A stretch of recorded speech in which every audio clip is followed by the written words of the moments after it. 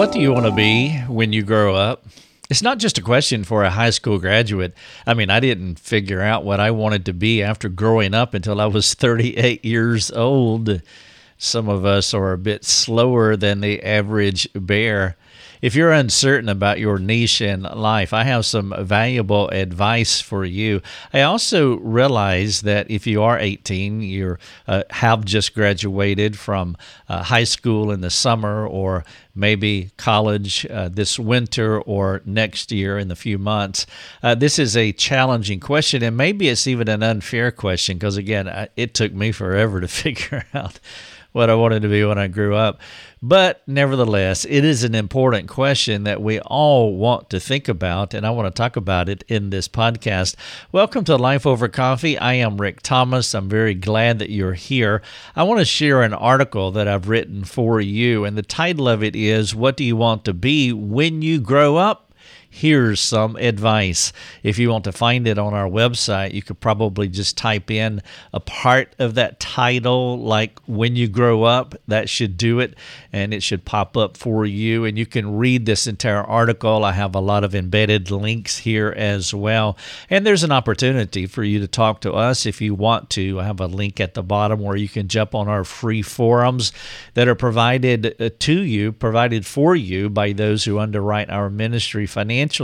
And so we do want to dialogue with you. I have been on the forums most of the day today and yesterday. There are people that are asking questions that are vital to them, things that they're going through. Some of them are quite difficult, and it's our privilege and joy to be able to serve them in whatever way that we can.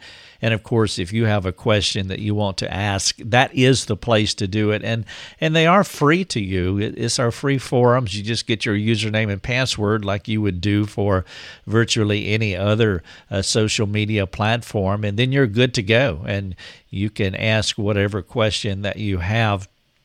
Do not ask questions on other social media platforms because we are a small team and we're working as hard as we can, but we can't be scattered out. And so our thing is we want to serve you and we will never turn you away, but we have one place in the world where we interact with people. And so make sure it's on our private on our supporting community forums.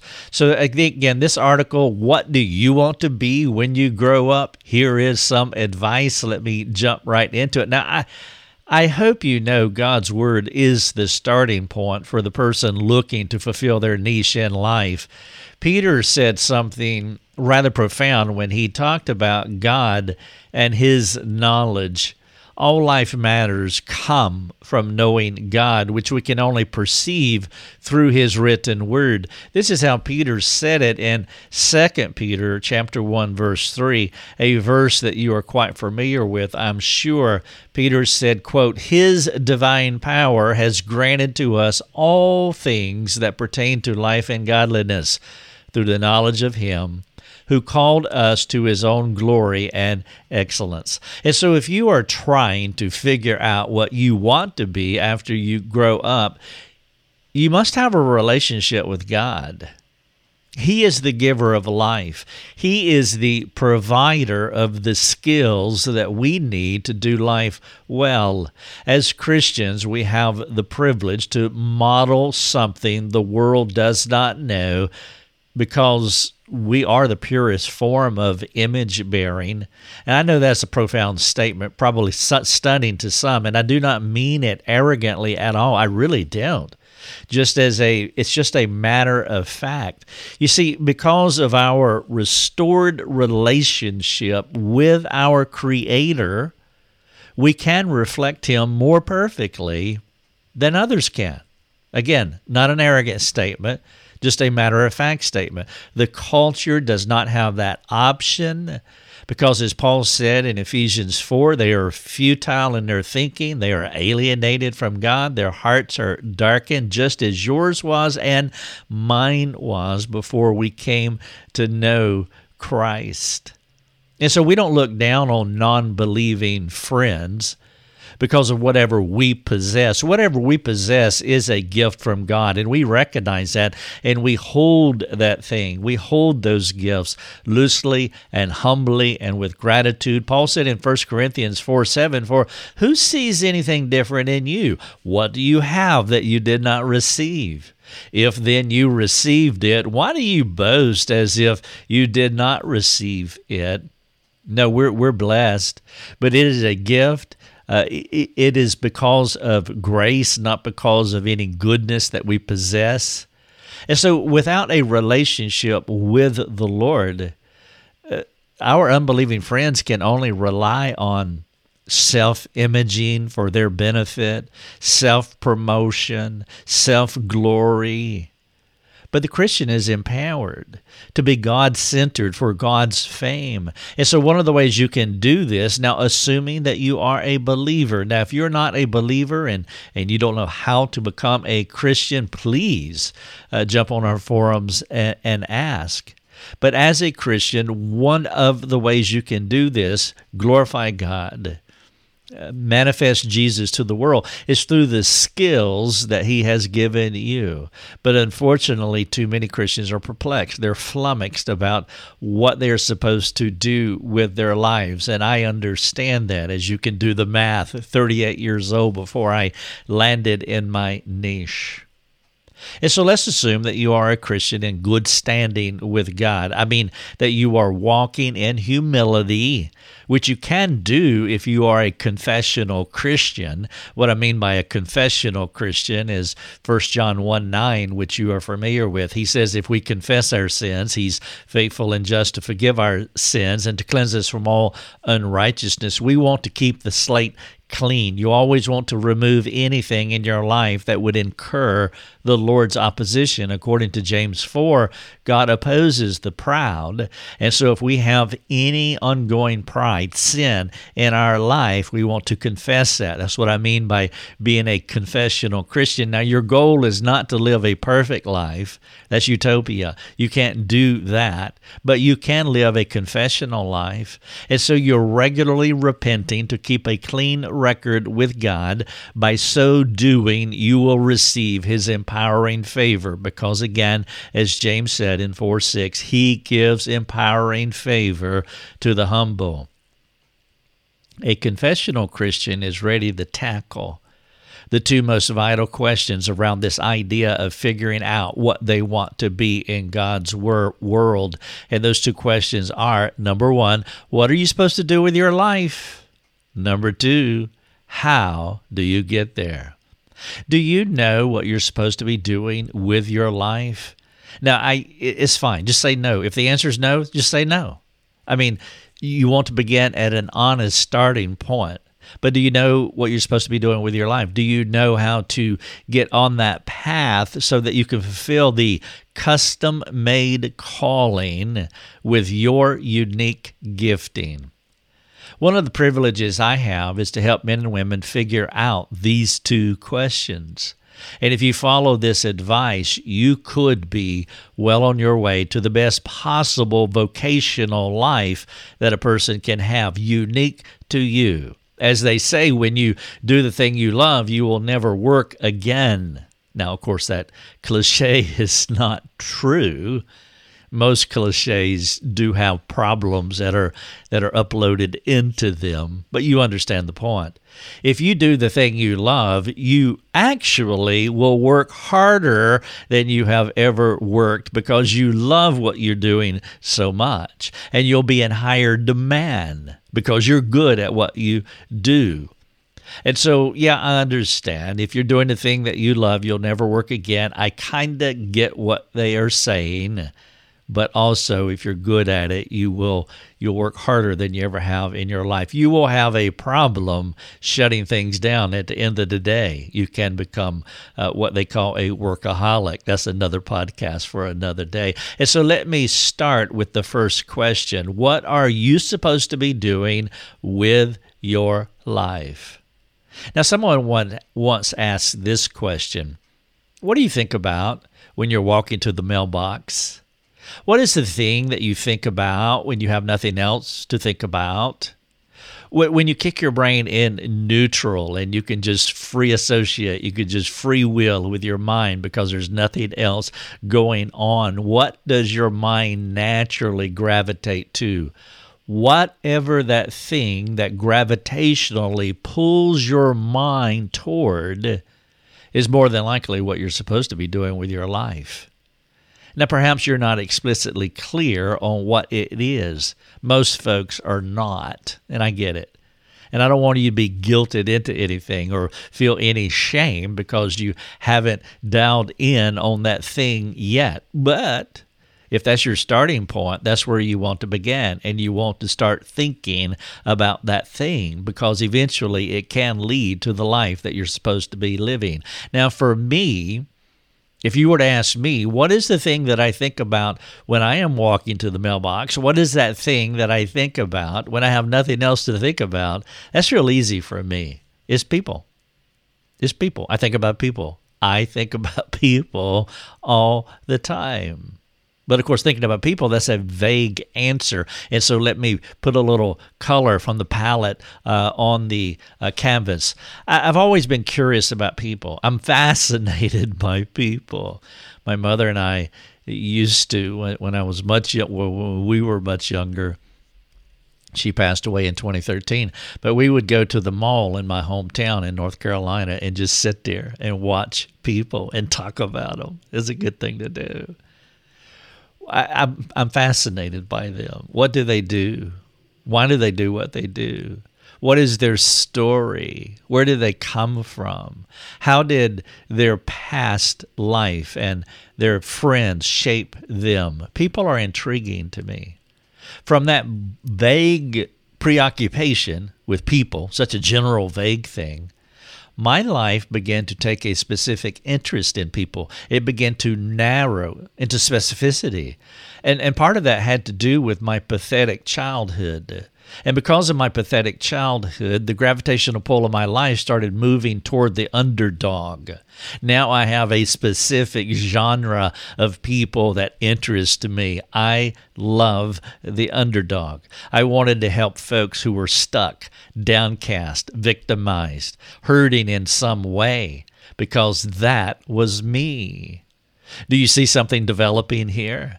My mind had an insatiable curiosity about people, and then my shaping influences brought more precision to that direction that I was heading. I wanted to help hurt people. Now, perhaps you're unsure what you think about when you have nothing to ponder. If so, talk to someone about this, because your mind is not an empty vacuum. Something makes you tick. It's like the wife that comes in and says, my husband doesn't talk. And I say, well, is he a mute? Is he universally non-communicative? And she said, well, no, he talks to other people. Well, that's what I figured. There is something that makes all of us tick. The problem is he doesn't talk to you. That's another podcast about marriage problems and communication.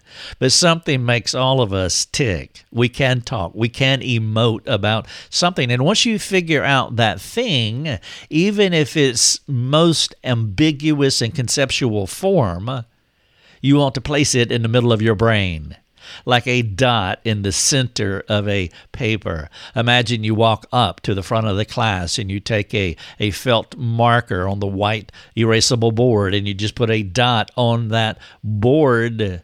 That is the thing that you think about most, and it's vague, it's ambiguous, it's in a conceptual form, a generalized form, it's lacking specificity.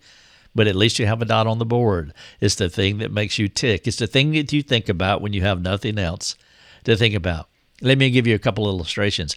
Our oldest daughter is a reader, writer, and poet of sorts. She's always been that way. She loves people. She loves their stories, which is a passion that provides a direction for her life. She's been this way from the beginning. In the beginning, our daughter loved to read, write, and had this romanticized perspective of life. And then our son is more hands-on. He's an active doer. He's always curious about how things work. I tell people that he came out of the womb walking upright. He never sat still, and he's still that way. Now, our daughter is forming a career in social media and marketing. She just wrapped up a college degree in that. Now it's got more specificity. Our son is leaning into technology and video production, working with his hands and putting things together like films and commercials. Who knows where they may end up, but they have a general direction. The dot has more clarity and now is moving out into a specific direction for them. And for me, even though it took a couple decades longer for me. Once you identify the dot in the middle of your paper, in the middle of the board, it should be like a magnetic lodestar. Everything in your orbit naturally clings to it. And if it doesn't naturally cling to it, maybe you want to discard it because it doesn't fit your mission, your purpose in life. And so this picture will keep your focus on what you should be doing with your life. My ambiguous generalized dot was people, which evolved into helping people, which turned into counseling them, which turned into training them, which is where I am today, creating content and resources for people who have vital questions and people who are struggling. And I have spent many years now with a very specific life plan. It will be crucial for you not to focus on the end game, but instead on the start of the process. It's potentially arrogant, actually, to predetermine what you're going to be when you grow up, no matter how assured you think you are. It'd probably be good at this point to read James chapter 4, verses 13 and to 15, and you can note that if you wish. But James says that we should live with an, quote, if the Lord wills, attitude, because we have no idea what tomorrow holds for us. That's why you want to not so much focus on the end game. You can have a general idea of the direction you want to go, but you can never know the specific.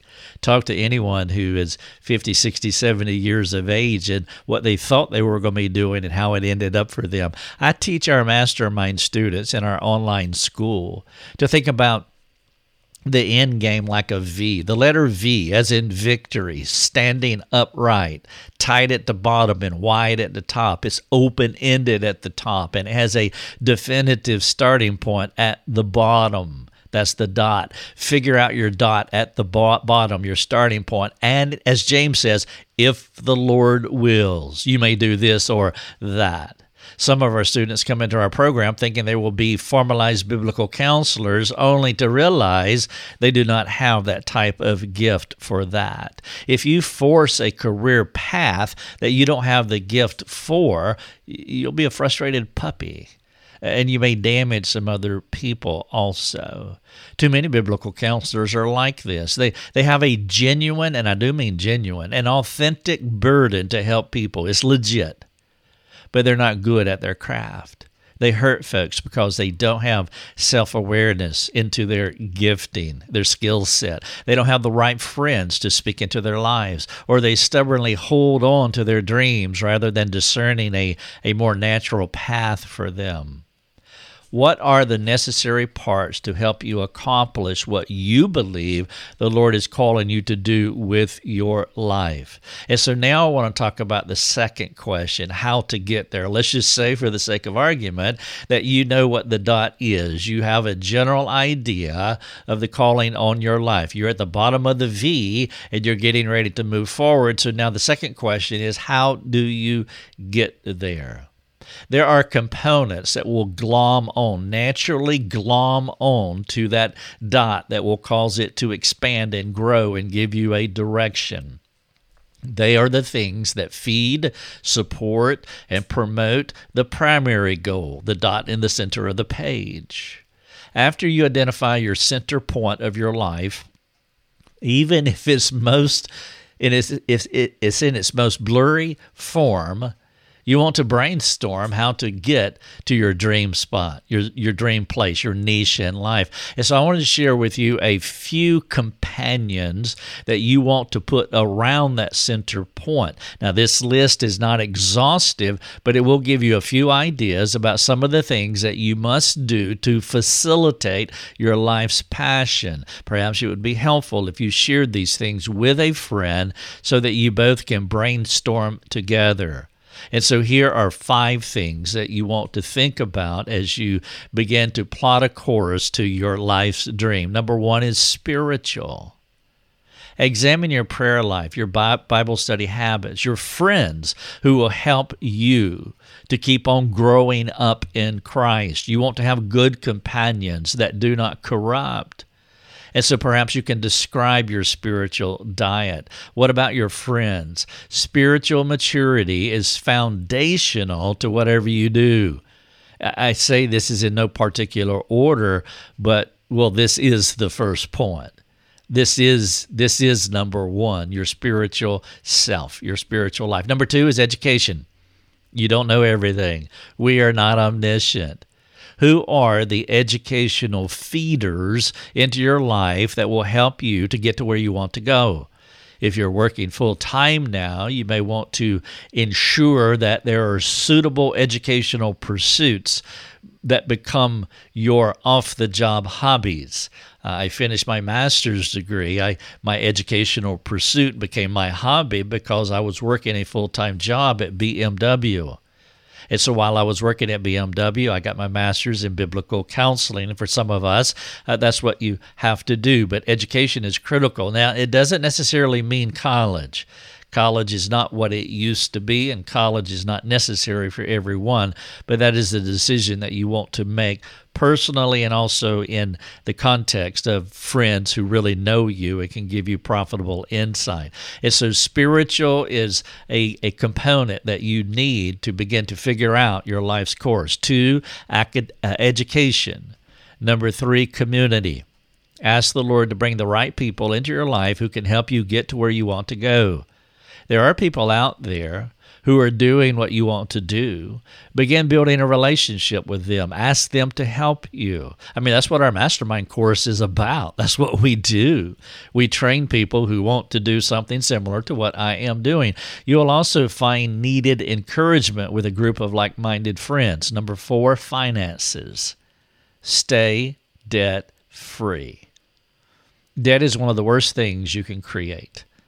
Most folks work jobs that can pay their bills, and they are slaves to their masters. You want to be free from this bondage, financial bondage, so your income will help you get to where you want to go, not keep you from where you're trying to go.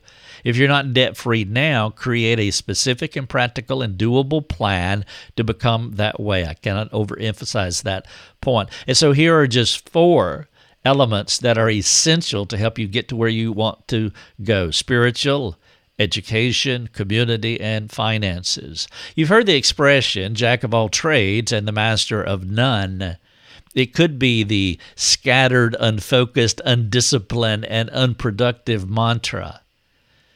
This problem is one of the reasons that Luke 19:10 is one of my favorite verses when I think about being single-minded and slim and trim, a mission statement that really has no excess or extra syllables. I want to share verse Luke 19:10. I want you to notice that every word in this short sentence is monosyllabic. Jesus said this, "For the Son of Man came to seek and to save the lost." Boom. How simple, how clean, how direct, how to the point, how focused. Jesus did not mess around. He knew his job was not to do everything, but to do one thing: save the world. For the Son of Man came to seek and to save the lost. He stayed on point. The question that you need to ask is, what are the things that will keep you on point? Whatever those things are, stick to them. Some people become frustrated with me because I won't talk to them on social media. They are without understanding. Imagine if I jumped each time someone asked me for something on social media, like Facebook. It happens every day, actually. I think that's literal. That's probably literal. It happens every day, or it would be literal to say every day on social media. In the end, I would not accomplish anything if I responded to them. They are without understanding. I know what I'm supposed to be doing, and I stick to those things. Once you become a monkey collector, you'll bury yourself under a mountain of those little fellers. And what I mean by that is that every time someone asks you for something, they put a monkey on your shoulders. And if you don't learn the value of saying no or don't have clear guidance for serving folks, you'll become everyone's slave, always jumping at every call for help. That's the quickest route to burnout. It's also the quickest route to divorce. Jesus was not a monkey collector, but he loved people. Those two statements are not in conflict. Do you see the irony here? Nobody would say that he did not care for folks, yet nobody managed him. It is a skill to love well, but not give people everything they want, the way they want it, and when they want it. Do you know how to stay focused on your mission without being unkind or rude about it? I tell people all the time, we never turn anyone away. By the grace of God, we have not. But as I said at the top of this podcast, if you have a vital question, if it's important to you, we have one place in the world to answer that question. Now, that tends to eliminate a lot of folks, because what happens a lot of times, people see a blurb on Facebook, and it'll just create a thought in their mind, but it's really not an important thought. And so they put out this question out there, but they're too lazy. They're either too lazy to pursue it, or it's just not that important to them. And imagine if each one of those monkeys jumped on my back, this ministry would shut down. And so there is a way to stay focused on your mission without being unkind, without being rude, and you can love people. There is a balance between structure and spontaneity. Some folks have so much structure that they miss all the pneumatic moments in their lives, the Spirit-led moments. Others are so spontaneous that they never accomplish much because they're all over the map with little focus or direction.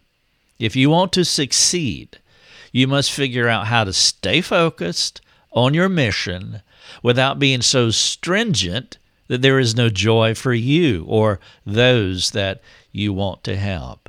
The title of this podcast is, What Do You Want to Be When You Grow Up? Here's some advice. I would encourage you to read this article. It's a couple thousand words, but again, if it's important to you, you'll take time to read it. And you can also do a much deeper dive inside this article because there are several embedded links. I'm going to wrap up this podcast by asking you a few questions, and maybe you can go to this article on our website and copy and paste these questions onto your computer, your word processor, and then work through them with a friend.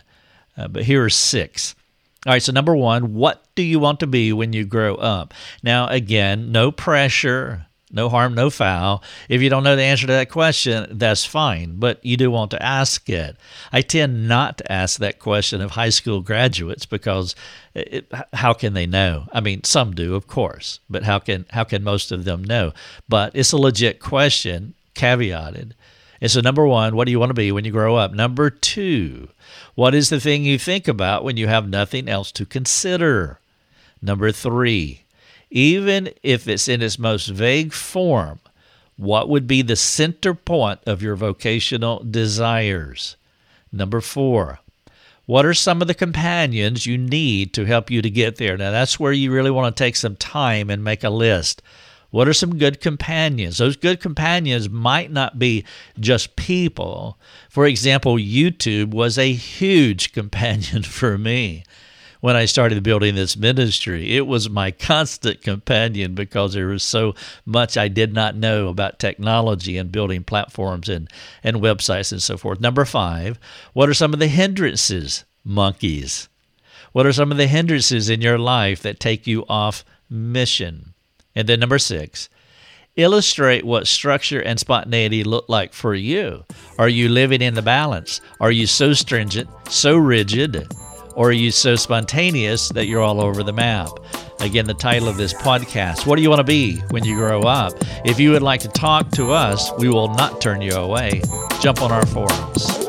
You have been listening to Life Over Coffee with Rick Thomas.